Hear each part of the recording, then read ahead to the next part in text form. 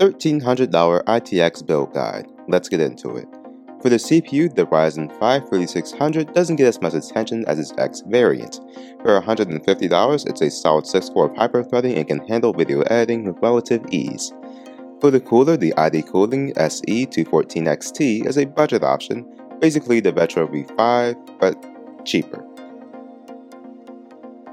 For the motherboard, the ASRock V550M ITX is adequate. There aren't all that too many ITX options, but this one is good enough among them.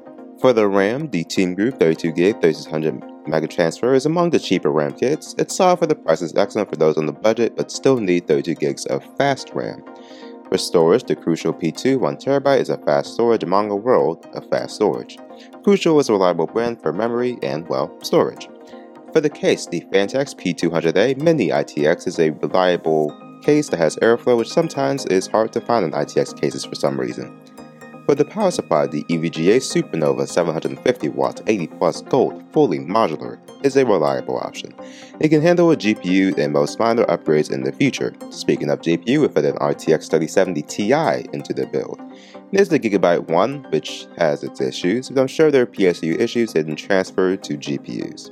The build total comes out to $1,308. This has been your Thursday Build Guide with your host, Joshua Nathan. Have a great, technically unbothered day.